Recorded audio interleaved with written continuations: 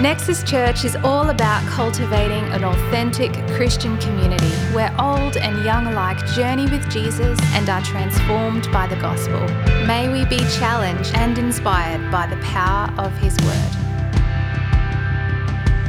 I have the pleasure tonight of wrapping up our Romans series.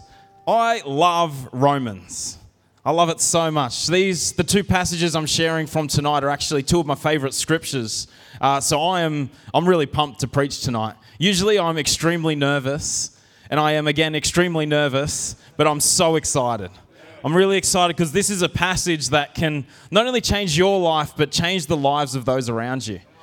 So if you can grab a hold of what the scripture's saying tonight, I know that people around you are going to become restored in their lives, and that's why we do this. We want to see people restored by the power of Jesus. So I guess open your hearts and let's do this. Should we pray? Let's pray quickly before I get into it.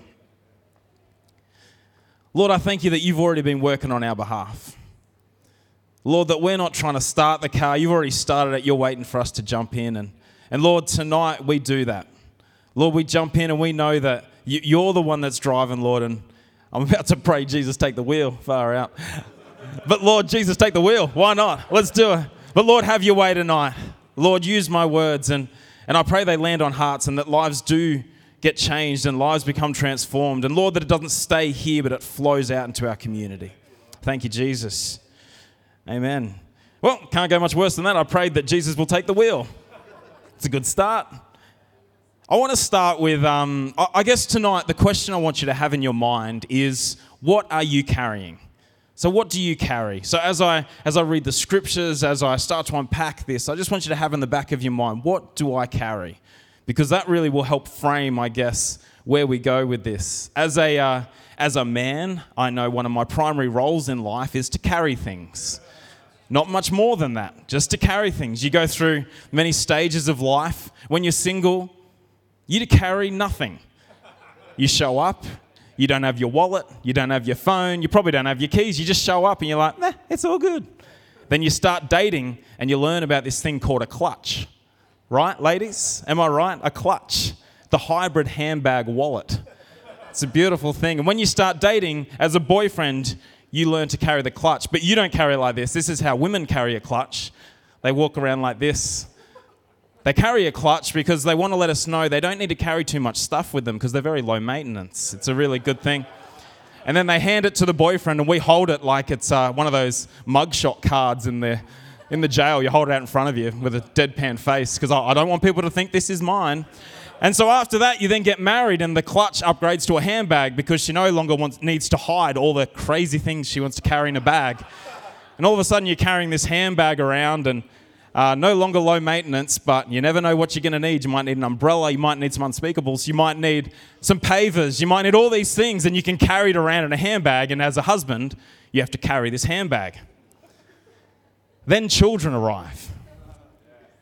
Now, this gives you a false sense of security because, yes, you carry a lot more than just a handbag. You start carrying a nappy bag, nappies that should last 6 months in case this 20-minute trip really blows out, food to feed a whole village, wipes that become landfill. That's a whole nother story. But it's a false security because you've got this thing called a pram. So as the husband and as the father, Smithy, you no longer have to carry anything. You just whack it in the pram. You've got this repurposed shopping trolley that carries your children and all of your things. But then something happens that really hurts. Your child no longer wants to be in the pram. So you lose the pram because you don't want to look like a crazy person carrying around a trolley with all this stuff in it. But your lovely wife and mother of the children thinks that we still need all of this stuff. So there you are carrying the nappy bag and everything. And then this goes to a whole nother level if you want to go to the beach. I carry multiple surfboards, bodyboards, umbrellas, food again for 6 months, snacks for everyone, towels for everybody that might show up to the beach.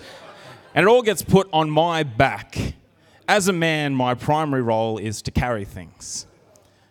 So tonight, as we read this passage, I want you to consider, what do I carry? So let's jump into it because stories are good, but scripture is better. Romans 1:14-17, it says this. I'm obligated both to Greeks and non-Greeks, both to the wise and the foolish. That is why I'm so eager to preach the gospel also to you who are in Rome. For I'm not ashamed of the gospel, because it is the power of God that brings salvation to everyone who believes, first to the Jew, then to the Gentile.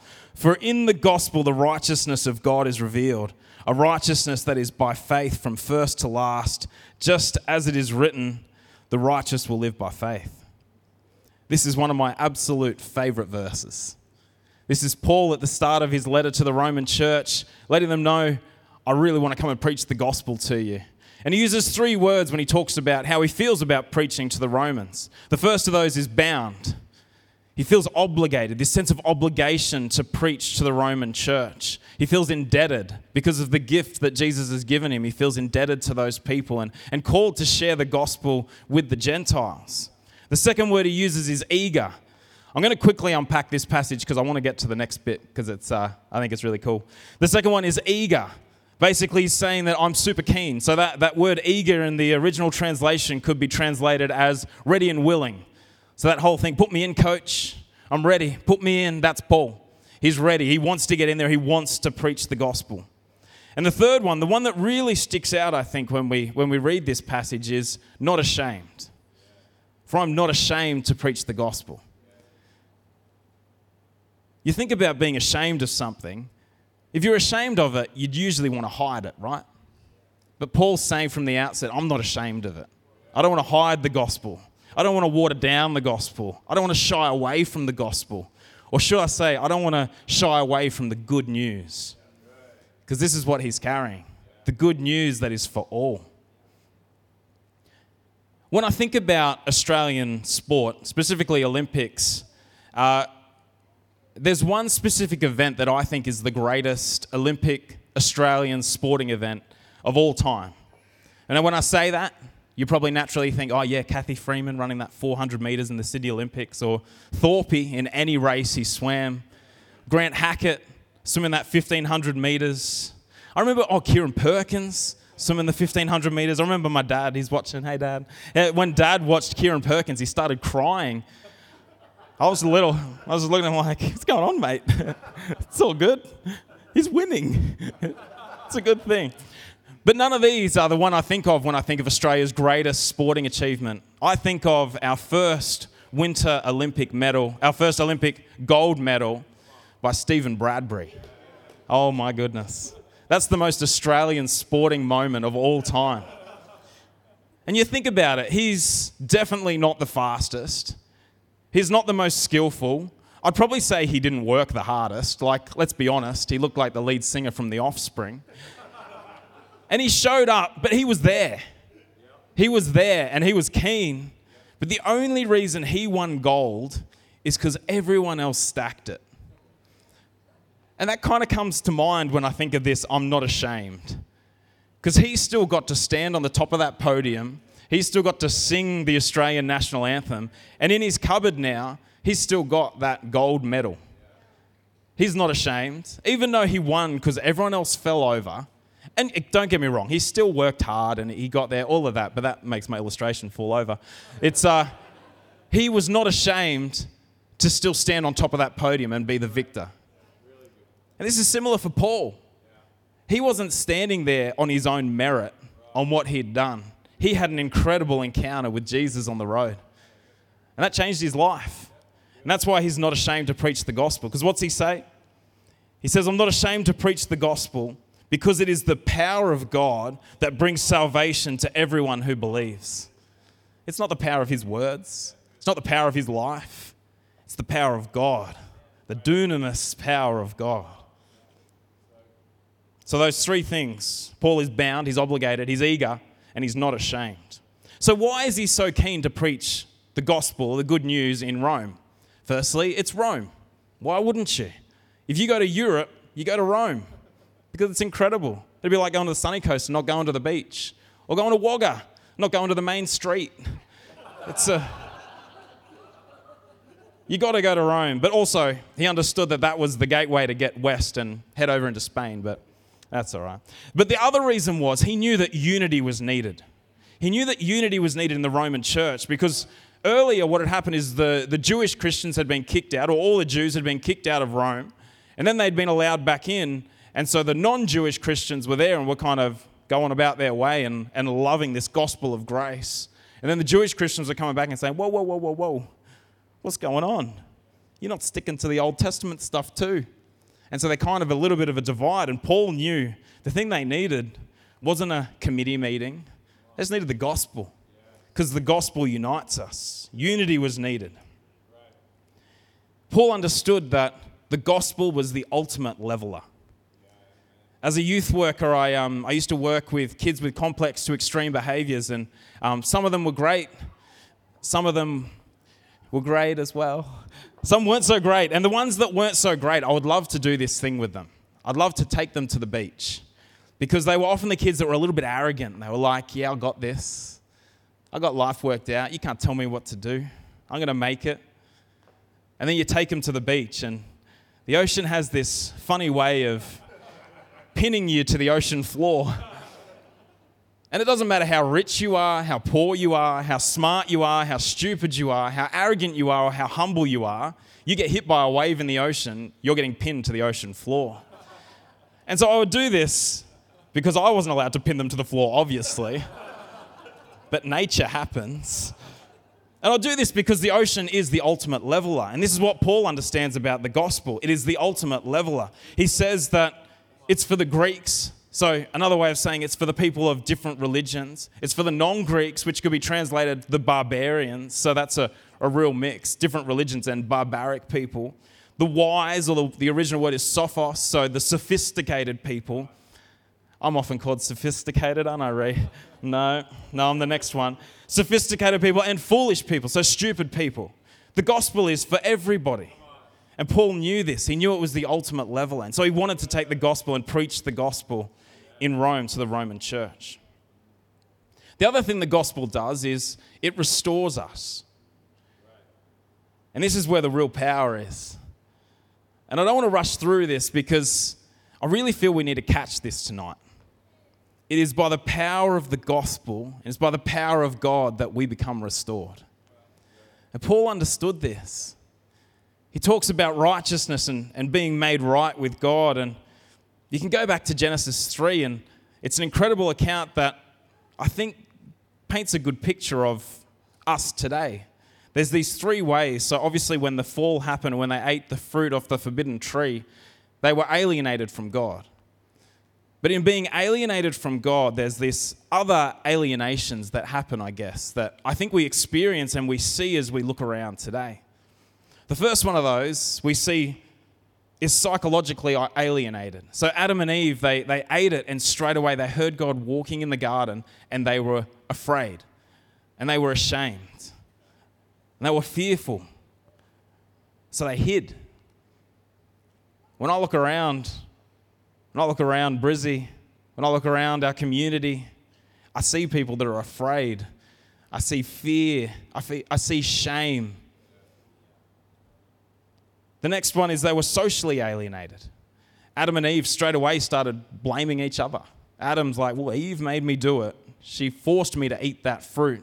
And they blame each other. We see our relationships break down. When we look around, we see relationships breaking down. And this is a symptom of being in a fallen world. This is a symptom of us being alienated from God, or our relationship with our Heavenly Father no longer intact. The third one is we're physically alienated. All of a sudden we feel sadness. Our bodies break down. People die. People get sick. Our earth is going bad. The reef is dying. I don't want to go super green on you, but this is all a part of what's happened in that fall. We were psychologically alienated, so in our minds we became fearful and we became riddled with shame. Our relationships are breaking down. We're not good at relating to one another, and our bodies are falling apart. But again, Paul understood the power of the gospel, because it's the power of the gospel and the power of God that restores all of these things. But they can only happen after you restore that relationship with your Heavenly Father. And this is what he knew. This is the good news Paul was carrying. I want to be a carrier of good news. Don't you? Are you sick of seeing this hurt? Are you sick of seeing this shame, this fear, relationships breaking down? I'm sick of seeing people. We've done too many funerals in this church lately. It's sad. It's hard praying for people for healing. But guess what? We serve a God who restores. And this is the good news that you and I carry. And this is the good news that Paul wanted to carry into Rome and for their church and for them to go outside the church as well. So I do want to ask you tonight, what type of news do you carry? I recently signed up for or subscribed to a newspaper because there was a deal going on for $4 for a month, and I thought that's a cheap way to get crosswords and Sudoku. How good. I did it for 1 week. I'm not a real newsreader. May surprise you, I'm very learned. But I wanted it for the crosswords and the Sudoku, and Ree and I would usually fight over the Sudoku, usually the easy one. Ree could do the difficult one, I could only do the easy one. But I did one, and then our cupboard filled up with newspaper. And home tip, side point, home tip, if you're washing windows and wiping them, use a newspaper, not a cloth, and it won't smear. Fantastic. Ree taught me that one. Thank you, Ree. But I subscribe to this newspaper, and there's so many different news sources out there. And often what we do is we find the news source that speaks our language, that maybe reports in the way that we want it to report and reports the things that we agree with. And we carry that bias, and more often than not, I feel like it's bad news. And so I guess I want to ask you tonight, are you carrying bad news or are you carrying good news? Because that's going to affect those around you. If you're carrying bad news, you're just adding to the noise. You're adding to those things, that fear, that shame. You're adding to relationships breaking down. You're adding to the division. But if you carry the good news, you're going to restore those around you, because it's the power of God that gives us salvation. And it's available to all. So, like Paul, do you feel obligated? Do you feel eager? And are you unashamed to share the good news? And I think it's important we go a step further, because yes, we need to carry the good news. But I think maybe we've fallen into the trap. Pastor Megan told me to go off script, so I'm going off script for a bit. I think we've fallen into the trap of thinking that if we live a good life, people will find Jesus. We heard that saying by Francis of Assisi. Francis of Assisi, thank you, Pastor Cam. Assisi, not a sissy. Francis was not a sissy. He was a macho man. Francis was not a sissy, he was from Assisi. Anyway, he says this saying, preach the gospel always, and if possible, or when possible, use words, or something along those lines. And I think we've fallen into the trap of thinking that let's just live a good life and someone might catch a bit of Jesus. Nah. That's not what the scriptures tell us. If we head to Romans 10:13, it says this: for everyone who calls on the name of the Lord will be saved. How then can they call on the one they have not believed in? And how can they believe in the one of whom they have not heard? And how can they hear without someone preaching to them? And how can anyone preach unless they are sent? As it is written, how beautiful are the feet of those who bring good news. We need some more beautiful feet around here. We need less ugly feet carrying bad news. I got ugly feet. Sometimes I think I have dog feet, because I don't wear shoes and I get these epic calluses on my feet and I can walk on anything. I'm off track. We need some more beautiful feet carrying the good news. But you're not called to just carry it. You need to preach it. You need to speak it. You need to use your words. You can't catch a bit of Jesus. You need to let them know about the power of God, and that is the key to them having restoration in their lives. Do you want to see people in your family find Jesus? Tell them that it's the power of God that does it. It's not me. It's not you. It's not Nath, Melissa, Sam, Beck. It's none of us. We don't bring the restoration. We just bring the words. Time to bring some more words.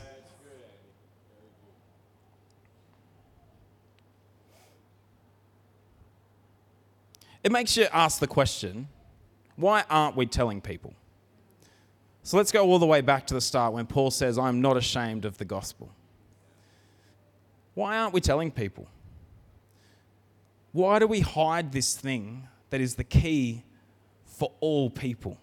Greek, non-Greek, wise, foolish, everybody. This one thing unites all of us. This one thing restores all of us. Restores our relationship with our Heavenly Father. And then restores our minds. How good? Need a bit of that. Restores our relationships. How good? Need a bit of that. Restores our bodies. We see people get healed often because we believe in the power of God. So why aren't we using our words? So tonight I want to challenge you. What do you carry? Do you carry the good news? The good news of Jesus? The good news that it's the power of God. I'm going to get the words right. It's the power of God that brings salvation for everyone who believes. You know that word salvation simply means saves. It saves us. We need to be saved. Oh my goodness. I need to be saved. I'm so thankful for Jesus because I can't get out of it myself. My brain's a mess half the time. My body's falling apart. I get it wrong in relationships. But the power of God, the power of God is that good news you and I are called to carry. So tonight, firstly, I'll invite the team to come join me. I've kind of flown through this, but this gives us time to pray, so I'm down for that. The first one I want to ask is, have you heard the good news? Maybe you're here tonight and this whole concept of good news is foreign to you. Maybe you've been part of church for a long time, but this concept of good news is foreign to you. Maybe you've fallen in the trap of thinking you need to live a certain way or it's morality that's going to save you. It's not. And how good is that? The price has been paid. Jesus was thinking of you as he hung on that cross, as he willingly gave up his spot in heaven to come down and to wear our sin, to wear our shame, to wear our alienation. He wanted to wear that so that he could restore that relationship with our Heavenly Father. And that's the good news, and that's on offer. So I'm here to tell you that good news is for you. Maybe you're looking around and you're feeling pretty fearful. You're feeling pretty riddled with shame. Now's not about restoring that. That'll come. First, you need to restore your relationship with your Creator, with your Heavenly Father. And He's beckoning you to come home. He's inviting you in. He wants to restore you. He wants to restore me. He wants to restore our relationships. But He wants to let you know He loves you. That's why He did it. Because He loves you. You are His family. He wants to invite you in. So tonight, if you haven't heard the good news, this is for you. I'm preaching the good news for you tonight because I want you to hear it. You need to hear it. Maybe you have heard it. Are you carrying it? Are you carrying that good news? Are you holding on to it? Because it's everything. We get so caught up in bad news and division and all this stuff. Hold on to the good news of Jesus Christ. Because it's the power of God that saves us. And the last one, I think this is for all of us. And when I was preparing this message, I often drive out just random places, and I think people kind of look at me weirdly and think, what's this guy doing? And this truckie pulled up beside me. And I was doing this message, and I was like, I should be sharing the good news with this guy. This kind of falls over because I didn't. I didn't have the opportunity. He was in the truck. I was in my car. It was a bit weird. He reversed. I was worried he was going to ram me. That's another story. But maybe you're carrying the good news, and tonight is the night you need to get a bit of gumption about you and go, I'm going to share the good news. I'm going to allow my words to point to Jesus, because it's him that restores. It's Jesus that restores. It's not my life. If people look at my life and think that's going to get them restoration, man, that's sad times for them. But I want them to look at my life and see the power of God and how that has restored me, how that's restored my mind, how that's restored relationships, how it's restored my body. Many of you have heard the story of the parasite I was carrying, and in a moment I was healed. God does that. We don't do that. God does that. So tonight, time to put on your beautiful feet. Time to be a carrier of the good news and a speaker of the good news. Time to use our words. I'll get you all to stand if that's all right.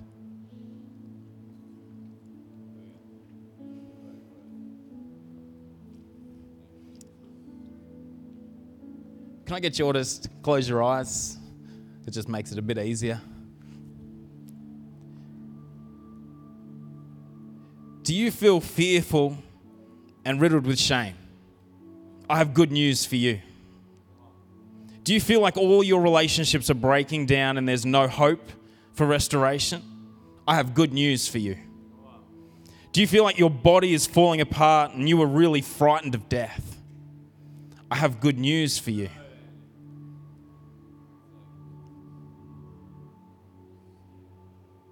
Because I'm not ashamed of the good news I carry. Because it's the power of God that brings salvation to everyone who believes. If you declare with your mouth Jesus is Lord and believe in your heart that God raised him from the dead, you will be saved. For it is with your heart that you believe and are justified, and it is with your mouth that you profess your faith and are saved. Anyone who believes in him will never be put to shame. It's the same Lord who richly blesses all who call on him. So tonight, if this is the first time you've heard the good news, can I ask you to be really bold and just to raise your hand, because I'd love to pray for you. This is the first time you've heard the good news of the gospel and the restorative power of God. I'd love to pray for you.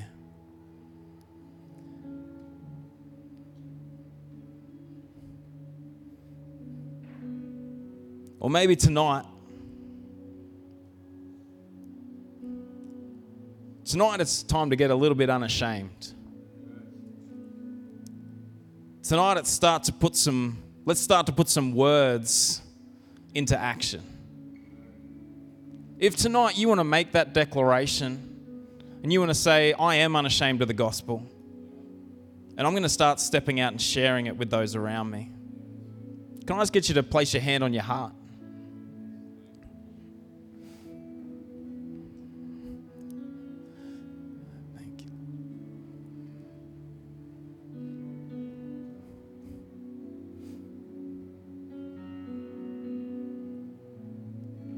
Lord, I thank you for every person that has responded. And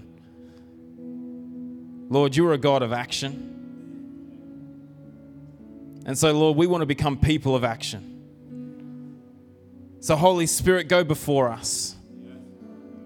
Lord, give us eyes to see what you want to restore. Lord, give us eyes to see the broken world around us. And Lord, remind us of the good news that we carry. And Lord, I thank you for your simple gospel, that Jesus is enough. He has paid the price, and he invites us to join him. And so for every person that's responded here tonight, Lord, I pray that you give them boldness. I pray you give them courage.